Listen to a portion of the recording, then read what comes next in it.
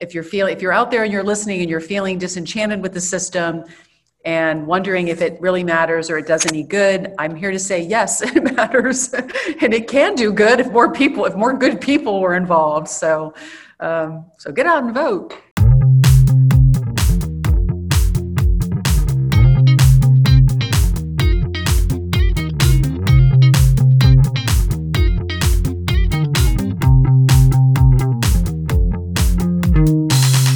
Hi, everyone. Welcome to this week's episode of Feminist Fiends and Quarantine Queens, our podcast that we created in the hopes of energizing ourselves through feminist discourse surrounding elements of pop culture. I'm Paige. And I'm Nellie.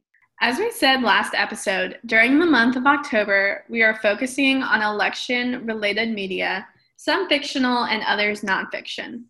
This week, we are tackling the Netflix 2019 documentary, Knock Down the House.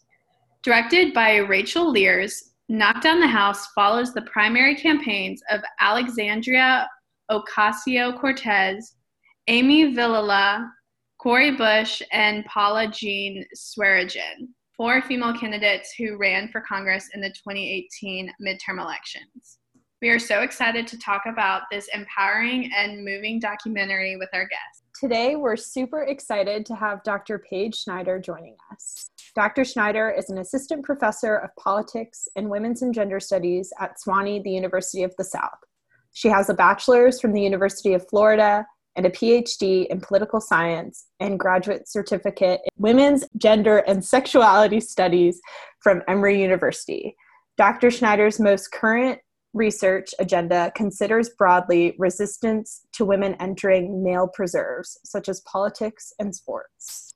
Her research in the area of gender and politics examines the relationship between gender and election violence in transitional democracies, including Uganda and Tunisia. Her work on gender and sport considers the rise of women boxers in the global South. Her most recent publications can be found in the Journal of Gender Studies, Policy Studies UK, and in the book Building Inclusive Elections. Dr. Schneider teaches courses in the fields of gender and politics, political sociology, and LGBTQ studies. She is also one of my idols and favorite people, and we are so excited to have her join us in today's discussion. Thank you for being here, Dr. Schneider. Well, thanks, Nellie, and nice to meet you, Paige. Glad to be here. Thanks for inviting me.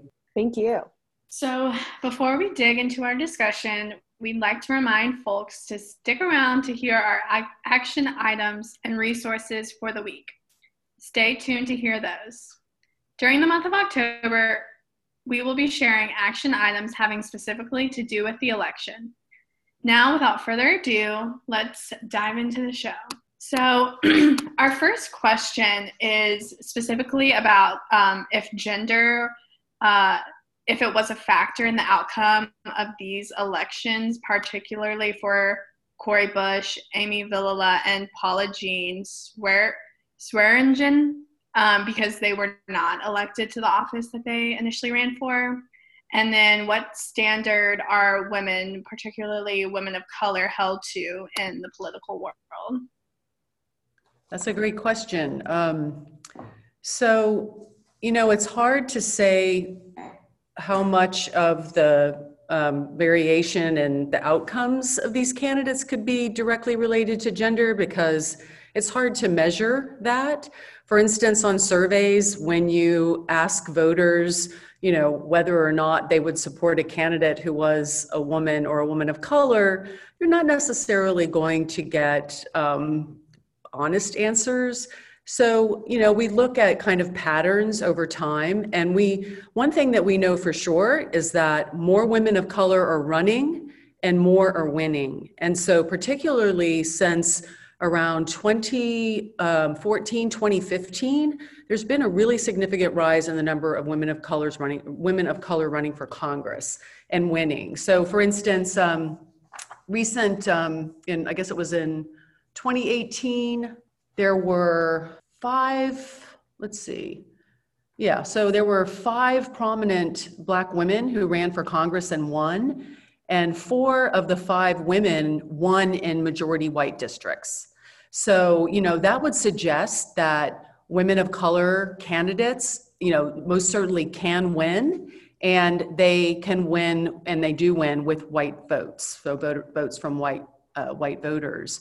On the other hand, one thing that we have seen that's really disappointing and probably really discouraging for a lot of Black female candidates is that they constantly face the electability question.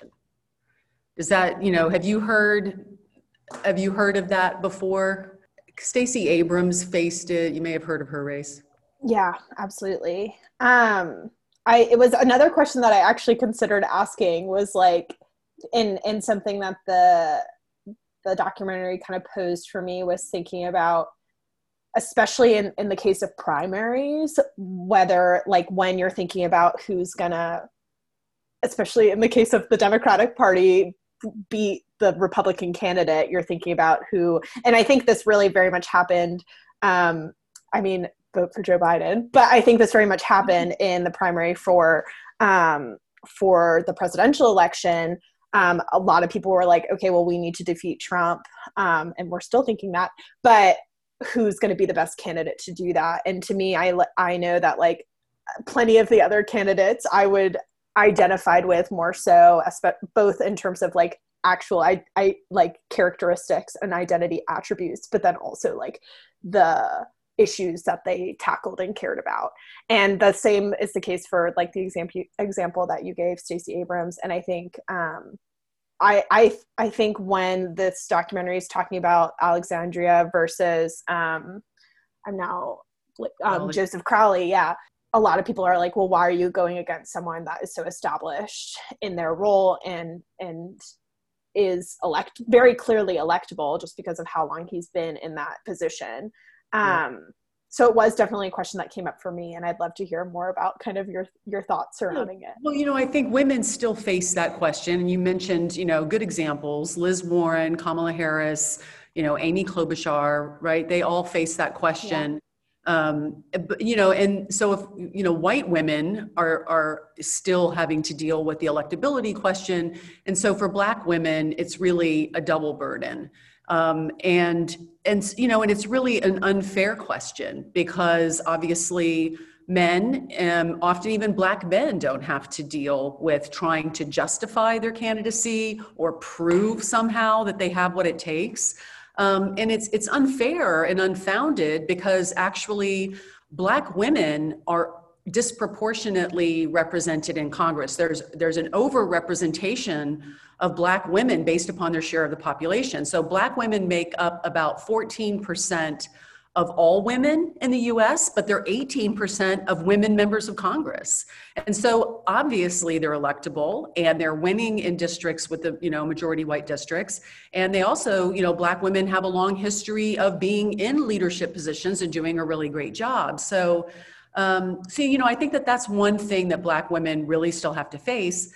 And then, for Alexandria Ocasio-Cortez, she also had to face the like young single woman of color issue, which really then calls in, not only calls, calls into play electability, but also, intelligence. Are you experienced enough? Are you capable enough? Because she was so young. So yeah, a lot of hurdles that women have to face that men do not. Yeah. There was a part in the documentary, it's when Amy Villela is driving in her car, and this is even kind of before the documentary really unpacks some of the huge hurdles that she's faced in her personal life with the loss of her child, and her kind of why she takes such a huge stance on healthcare. But even before that, when she's driving in her car and she's talking about basically all of the names that she's been called, that was like the first time in the documentary where I found myself just getting like so emotional, like to the point where we've talked about this on previous episodes, Dr. Schneider, but I do cry very easily in pretty much any movie or show. Pate's laughing because it's true. I'll cry at like the Cheetah Girls or something like that. But like this, I was like so like moved that I had to like stop the documentary and like take a second, because it is something that I feel like, women, any kind of, and then of course when you compound identity with other marginalized identities, which I recognize that I have the privilege of really only having one marginal identity, but like how those, just the added standards to which people are held, and how, and I mean, Alexandria talks about this right at the beginning of the movie when it comes to appearance, the kind of the additional level of which women are held, particularly women of color. And I just remember, I don't know, it just, I had like such a visceral reaction to it just because it was so unsurprising, of course. I mean, it's not like it was a new reality that I was coming to terms with when watching the documentary, but I think it's good to be reminded of that over and over again. Yeah. I think it does a good job of kind of touching on it multiple times. Yeah. You know, to think about the challenges that women of color have as candidates have to overcome. And then you mentioned Valela's experience with online harassment and all of the name calling. And, you know, so increasingly there's research that's documenting this kind of online violence against women that it can include, you know, really just horrible, despicable, violent comments and threats. And actually the research is showing right now that women of color are targets more often than white women, and women in general are targeted more than men.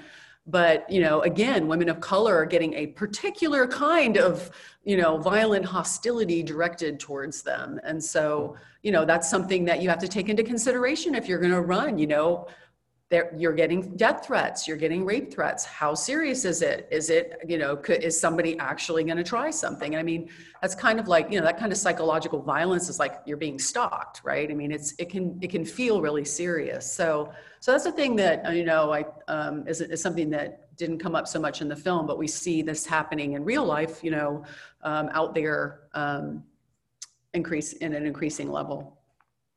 Yeah, and not even on the subject of electability, but also likability.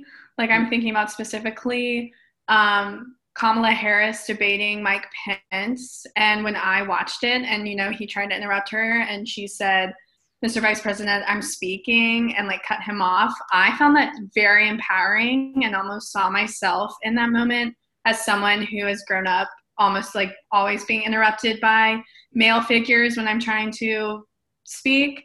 Yeah. But then, you know, that then was turned. And then of course people are saying, "Oh, she's so unlikable. She's so condescending. She was just smirking at him." And like something I found very empowering was then turned and like made a joke or made another like, you know, bullet point to be like, "Oh, don't vote for this ticket because Kamala Harris is so unlikable." And I just thought that was very interesting.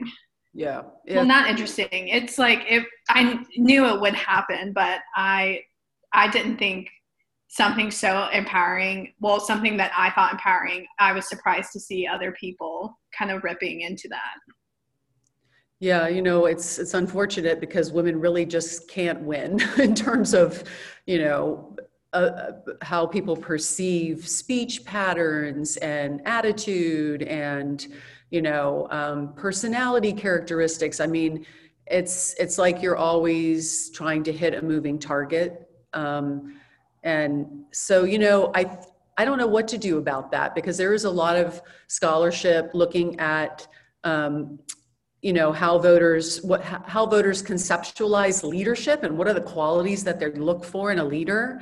And there's still, you know, there's still mostly masculine characteristics, but increasingly, you know, people are saying things like collaboration, which women have, you know, an advantage on that particular indicator of, you know, collaborative leadership style. But that doesn't really get at, I think, what you're talking about, Paige, which is like, these are qualities that they're just like a part of someone's personality or just the way they speak or the way that they, you know, converse with others. And it's just, to me, it's so unfair to identify something like that. And like you said, kind of turn it on its head and turn it into, you know, a negative and a question of likability. And you just never see this with male candidates. I mean, you just don't see it. And so I don't know what to do about that. I don't know what we can do about that other than just as women to make sure we're supporting other women. Yeah, I feel like that's the only possible solution. I feel like I'm always like, this is a problem that seems unsolvable. But I'd love if we could shift a little bit. I mean, it's very much still in the wheelhouse of what we're talking about, but maybe shift to talking about the role that money plays in electing candidates. And in particular, thinking about how women candidates are, or I guess the question would be, are women candidates at a disadvantage when it comes to fundraising? And then also all of the candidates that this documentary talks about are, or focuses on, are grassroots campaigns. So kind of, I mean, this very much in the crux of this question, like what are the difference in tactics and strategies between grassroots movements and the machine of the political party? Yeah. So, I mean, I think first, if you look at differences by gender, there are some. And at first, the scholarship was a little mixed on this and suggested that women could raise as much as men. But some of the more recent scholarship for congressional races is showing that women probably aren't raising as much as men. But fortunately, you know, it's not all about money. And so you can see how AOC really overcomes that deficit in fundraising in the primary by mobilizing at the grassroots. And so that's something that women can do. Actually still works to go door to door. And now you have to go with the mask on, but you know, it still really can work. If you can get out there and hit the streets and you don't mind spending day after day going out and meeting your neighbors and shaking hands and getting a army of volunteers to help you, that can actually do a lot and overcome some of the money deficit. But you know, the most important thing is that generally we find that for a congressional candidate, you have to raise a kind of certain amount of money to be competitive. There needs to be like a baseline that you meet, or you really just can't compete in a modern congressional campaign. But certainly women can raise enough money to reach that, and they can still win with that. But there's still men still have a bit of a fundraising advantage, and part of that is related to professional networks. So you know, men are still disproportionately represented as CEOs and business networks, as entrepreneurs in finance, banking. And then when they're lawyers, they tend to be more likely to be lawyers in high-paying, high-powered legal careers as opposed to women lawyers.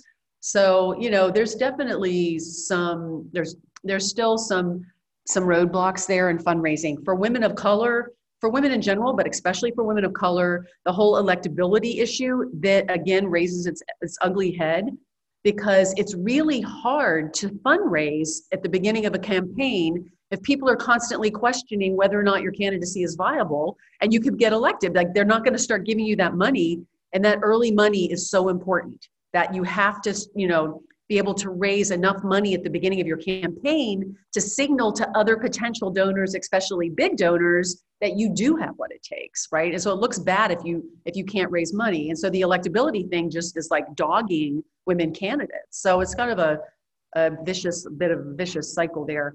But certainly we're seeing women win, we're seeing more women run. And so I don't think that money is going to be a problem here. It's a huge problem in other countries, but I don't think it's going to be a big roadblock here for women.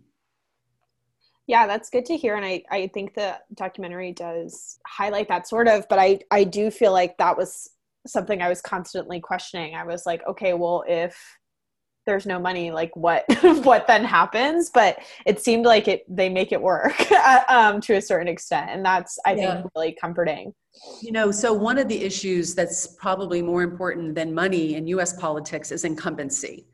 And so, you know, so AOC's victory was astounding. It really was. And she's an astounding candidate, mm-hmm. and she's an astounding woman leader. I mean, she's just got it. She has it. And I thought that a lot of the other women candidates featured in the film also were just really astounding and had just a really fantastic potential to be really great leaders as well. But part of the problem with US politics is, you know, once you're an incumbent, it's really hard to knock you out and get you out of there. And most incumbents just stay, and they keep getting reelected every 2 years in the House and every 6 years in the Senate. And so for instance, Swearingen, she was Paula Jean Swearingen, you know, she ran in West Virginia against Joe Manchin. So, he was just going to be hard to beat no matter who she was, how much money she raised. It was going to be hard to beat him because he didn't have any obvious deficits. Like he had, huge support of the coal industry, of the business community, but he also, like, if he could have done something really crazy and been exposed in a scandal, it would have really helped her a lot. A scandal would have helped her.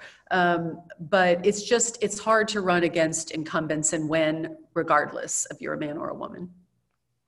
I loved AOC's use of social media and how we see that for a second in the documentary. But as someone who's on Twitter a lot, like, I always see her tweets, and like, I think that's really important and shows how, like, young people nowadays kind of interact with the candidates. Yeah. And that's how a lot of young people get their information on the candidates, which can be good, it can be bad. But I really think that, you could argue had a lot of weight in her possible her election because she had a strong social media presence. Yeah, I agree. It's really a democratizing platform, so to the extent that especially younger candidates are able to mobilize through social media, then they don't need to have as much money.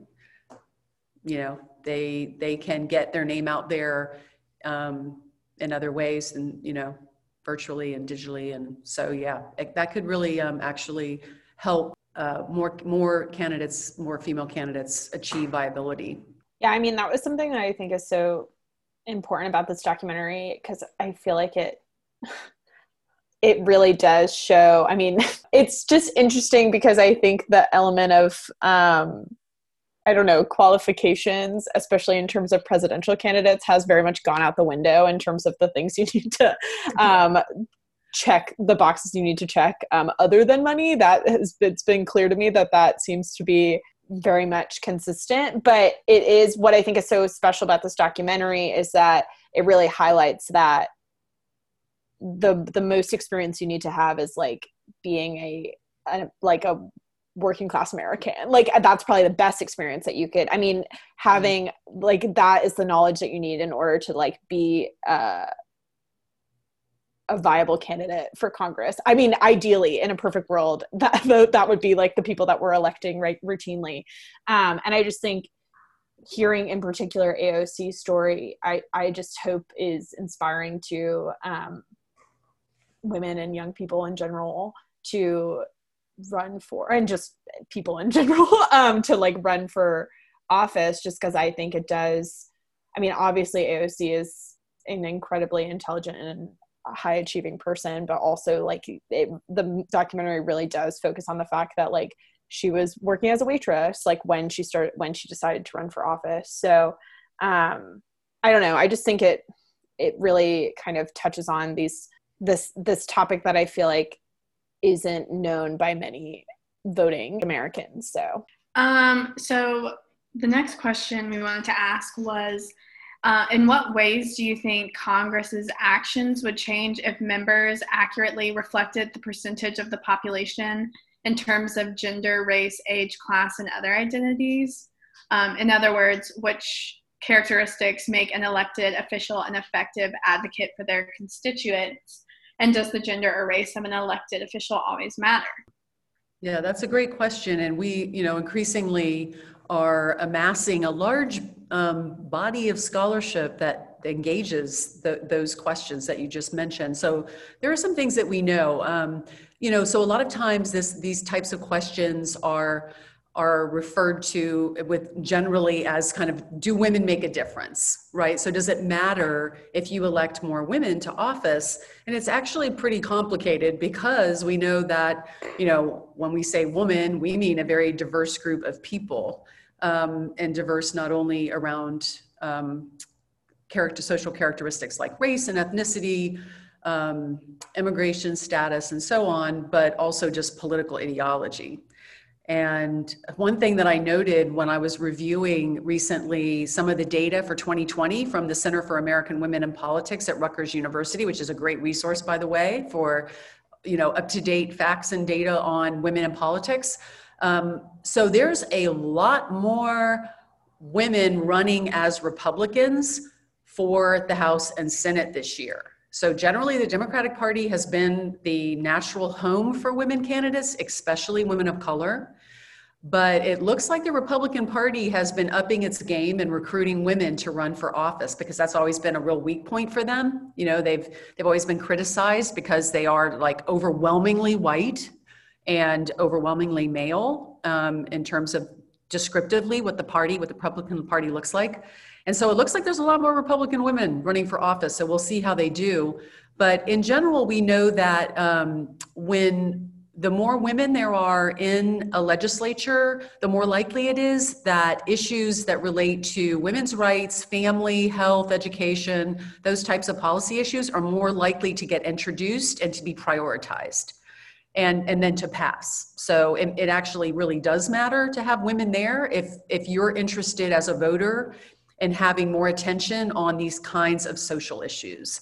Or like, let's say you're feminist and you really want to see women's rights agenda and goals, you know, at the forefront, then having more women generally helps. However, that being said, obviously, if you look at the policy priorities and the policy positions of Democratic women and compare it to Republican women, you're going to see a lot of difference. So it all, you know, party matters. And so sometimes it's better to go with party, and we've seen in research that's been done that like a progressive male candidate is, if you are a voter who wants to see policy that reflects progressive values, feminist values, I mean, you're better off supporting a progressive male than a conservative woman, right? And so, you know, so it does matter. Women do matter. Women do make a difference. But as more women get into office, there's more diversity amongst the women candidates and women elective officials. And so you see more conflict.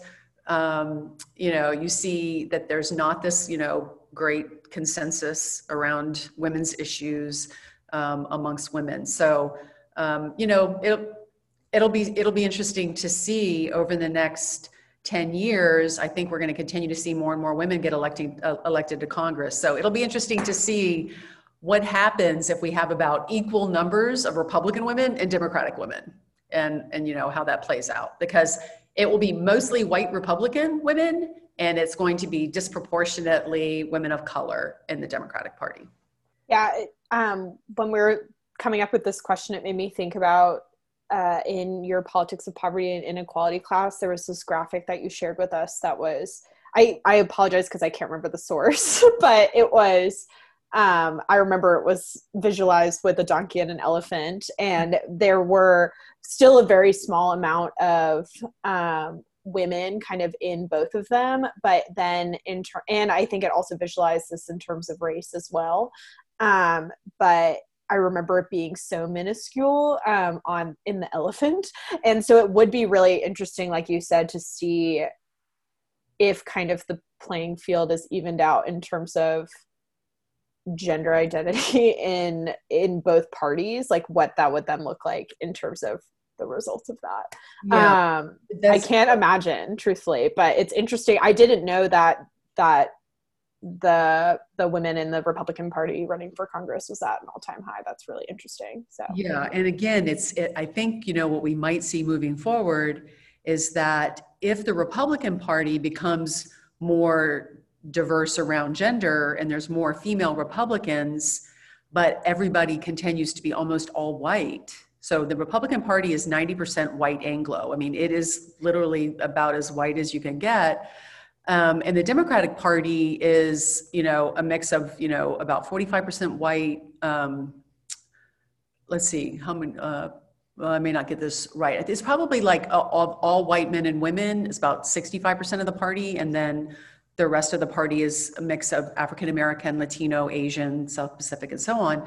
So it could be that what we're going to see is really parties that are distinct racially rather than distinct by gender representation in the party. So that's probably not a good thing for America.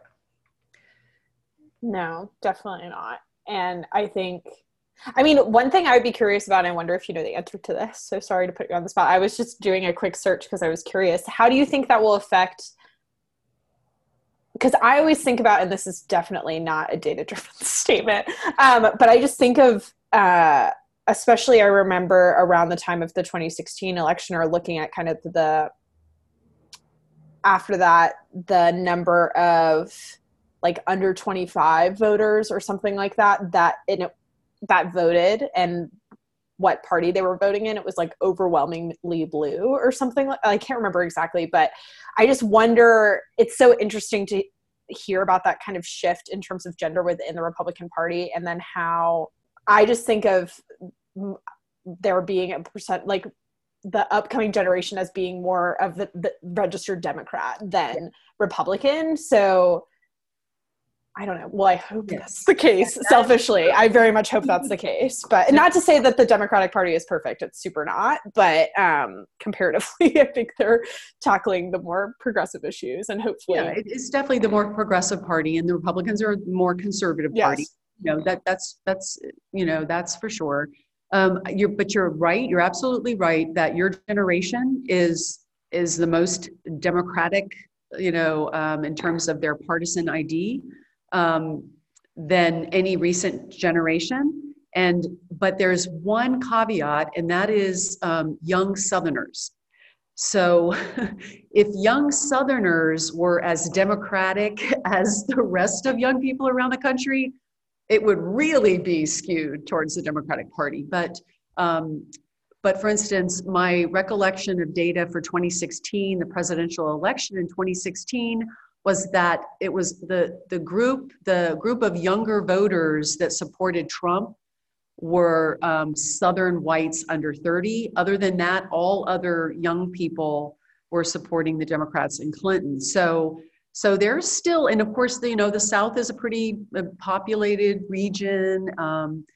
And so, I don't know how that's going to play out moving forward. I don't know if that, right now that's the base of the Republican Party, the South. So, yeah, so we'll see. But there's still, there's still a lot of young conservative Republican Southerners, apparently. Yeah, I live with them. I'm from Alabama, and born and raised here. So I'm allowed to make that joke. She's got two brothers. Yeah. She's her family's token Democrat. I am. My younger brother actually did call me the black sheep of the family. And I'm like, thank you. Thank you. Really appreciate that. But yeah, it's a Southern thing still, for sure. Yeah.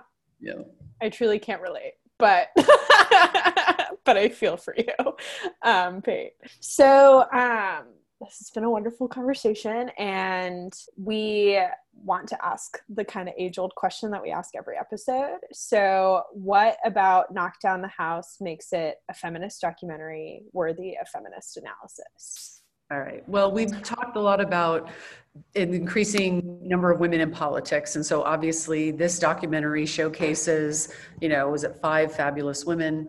Was it 5 or 4? It's 4, yeah. 4 fabulous women who are, jumping in with both feet and really doing everything that a candidate could and should do to win. And so that, I think that in and of itself, showing the struggles and trials and tribulations of women candidates really makes it, feminist in that sense, because it's really focusing on women's experiences. And these are women also who happen to all be progressives. So they, would seem to be the type of women who would identify as feminist, or at least support a lot of feminist policy goals. But, another thing that stands out to me, and you mentioned it earlier, Nellie, was, the idea of the movement, of this being a movement. And that reminds me that, women have always been overrepresented in social movement politics, in the kind of outside of the formal system politics that comprises social movement organizing and mobilizing. So like you can go back to all of the major social movements like abolition, suffrage, obviously, but even prohibition with the women's Christian temperance movement and Frances Willard, who was trying to get us all to stop drinking so damn much. Of course, that didn't work, but anyway. So women have always been instrumental in social movements because they were locked out of formal political channels. So they couldn't run for office, or they wouldn't win if they ran. And so they got involved in trying to make positive change, make social change through movements. And so it's really cool that all of these candidates are associating with a couple of organizations that are really trying to shake things up and change politics from the bottom up, from the grassroots up. So I think that also makes it really feminist for that reason. Well, I don't know if this is a reason that makes it feminist, but it's my favorite reason or my favorite thing that I've gained from this documentary is just having, it felt like a one-on-one conversation with AOC and also these other very powerful women in politics. And like I said earlier, my perception of AOC on social media is different than my perception of her from this documentary, because I think she's almost becoming a new Ruth Bader Ginsburg in the sense of she's kind of become a celebrity, especially for young women. I know her speech on the floor when she was, talking about when Congressman Yoder, I don't even remember his name, called her a bitch, and she kind of, she gave a speech back in that. I've seen that made into posters, seen people make TikToks about her. She is a new up and coming celebrity. And I found it so refreshing to be able to see how she got there, and she her passion and her drive, and how she is a leader from the ground up. She isn't just incumbent who gets her power through networking or through money. She genuinely is here because she wants to change people's lives. And I found that incredibly empowering, and I loved watching the documentary and watching her in this. So I'm not necessarily sure if I can argue that's why I consider it a feminist film, but that was definitely my most empowering takeaway from that, is watching women from all different backgrounds fighting for something that they believed in. Agreed. Yeah, I agree with what both of y'all have said. I think I don't know if, again, I think this documentary is extremely feminist. I don't know if, I guess I appreciate also, and I think this in itself is feminist as well, but how only one of the four women were successful. And I think it's really important to highlight the success, because that's empowering of AOC, because that's empowering and uplifting. But I also think kind of highlighting the huge feat that all of these women attempted to take, and then the fact that three of them were unsuccessful, in the end. Well, I would consider them to be successful, depending on how you define success, because they really did stir the pot and knock down the house. But I think that, and overall, 2018 was a huge year for women in Congress. But I think it is so important that the documentary highlights the outcomes of these elections and how they weren't all quote unquote successful in getting elected, and kind of in not only highlighting the empowerment of AOC and these other women, but then also kind of the harsh realities that women, particularly women of color, face when attempting to run. So I don't know. I can't believe I hadn't watched it yet, truthfully. So I'm really glad that we talked about it today, because it was a great excuse to watch the documentary. And like I said, it made me cry, but in kind of all the right ways. So yeah, definitely feminist, and definitely worth the watch if you're listening and you haven't watched it yet. You should.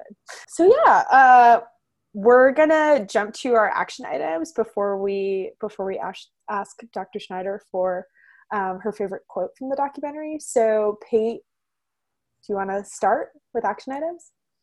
Yeah, so this week for action items, I believe Nellie and I are both doing too, because the election is coming up so soon. We wanted to plug just a few extra organizations for good measure. The first one I'm plugging is Run for Something. This is an organization focused on recruiting candidates under the age of 40 to run for state and local office. Since January 2017, Run for Something has recruited 50,000 young people across the country to run for local office. And I think that is just something that's so important and powerful, is to have young people not only being politically aware, but also stepping up and running for office if they, see that they should. So the website for that is just runforsomething.net.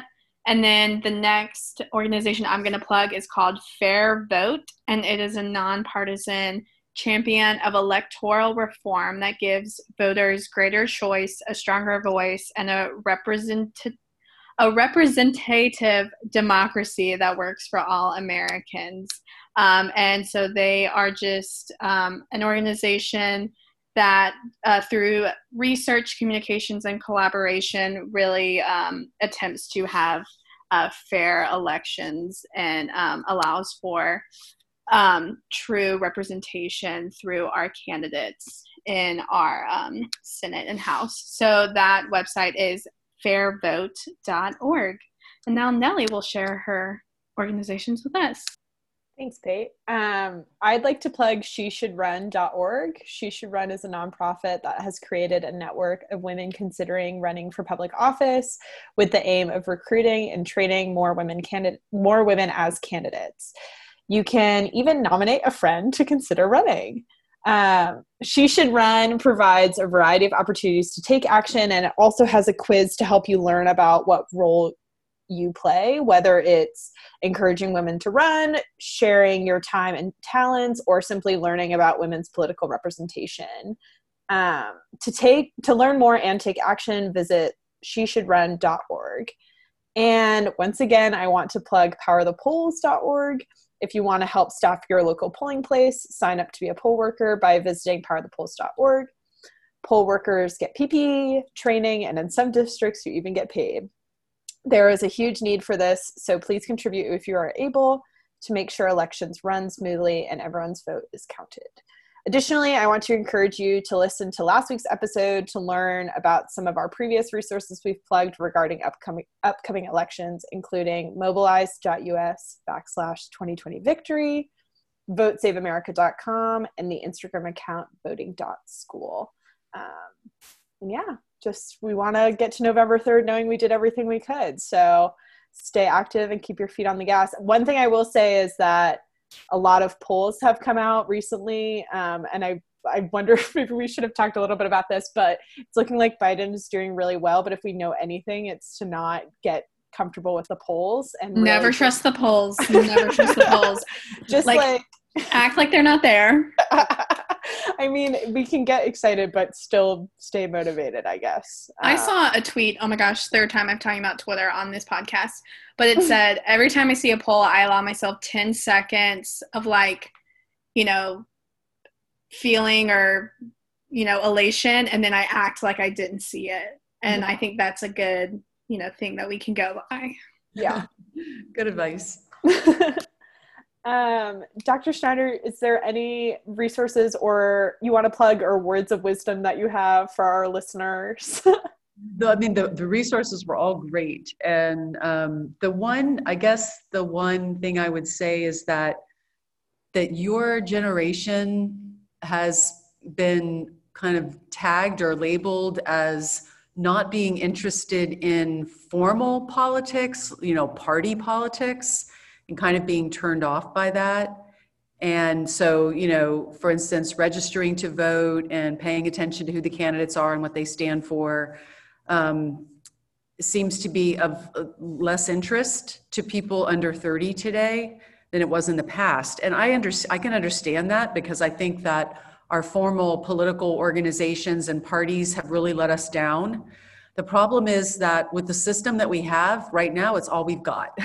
So the type of electoral system that we have, it just lends itself to a two-party system. And so I hope that young people will consider the Democratic Party is really your party. If you're a progressive and you want to make change, then that is an institutional structure waiting for you to own and to become involved in and to really use as your, mechanism for change. So I hope that if you're out there and you're listening and you're feeling disenchanted with the system and wondering if it really matters or it does any good, I'm here to say, yes, it matters. And it can do good if more good people were involved. So get out and vote. Oh, thank you. That's so important for everyone to hear. So I'm glad our listeners heard that. So, as always, we'd love to end the episode with a quote from the documentary. And Dr. Schneider, I know that you have one prepared. So if you want to share it, that would be awesome. Yes. So I picked the quote, AOC's quote, "I need to take up space." And if everybody remembers that part, she's sitting on the couch in her apartment and she's very animated and she's like, "I need to take up space. I need to take up space." And that, I just love that. I just wanted to go and hug her and say, yes, you do. Take up as much space as you need. Because, women, especially women of color, especially young women, right, are constantly having to fight back against gender norms that females should not take up space, that we should, it's unattractive. You don't want to appear too masculine. You don't want to talk too loud. You don't want to, be too animated and use your hands, whatever. And then the whole bitchy thing, like, you're talking too much, you're talking too loud. And so she really, she knew that Crowley was going to try to peg her as immature, as not having the experience, as not being competent because of her age. And he would never say this, right? But the perceptions are, okay, young female, young single female. So I just, and then for her to win, it was just like, yes. So I want to just say that I hope that all the young women out there listening will take up more space and have your voices heard, and don't be afraid to get involved and demand respect when you do. That was amazing. Thank you so much, Dr. Schneider. And thank you so much. Well, thank you so much for that quote. And thank you so much for being a guest this week. We are so, so grateful. And I feel so energized after our conversation. So thank you. Well, thanks for inviting me. This was a lot of fun. And it's great to see you, Nellie, and great to meet you, Paige. And I'll spread the word about the podcast. Oh, thank you. Thanks, guys, for listening. This has been Feminist Fiends and Quarantine Queens. Bye. Bye.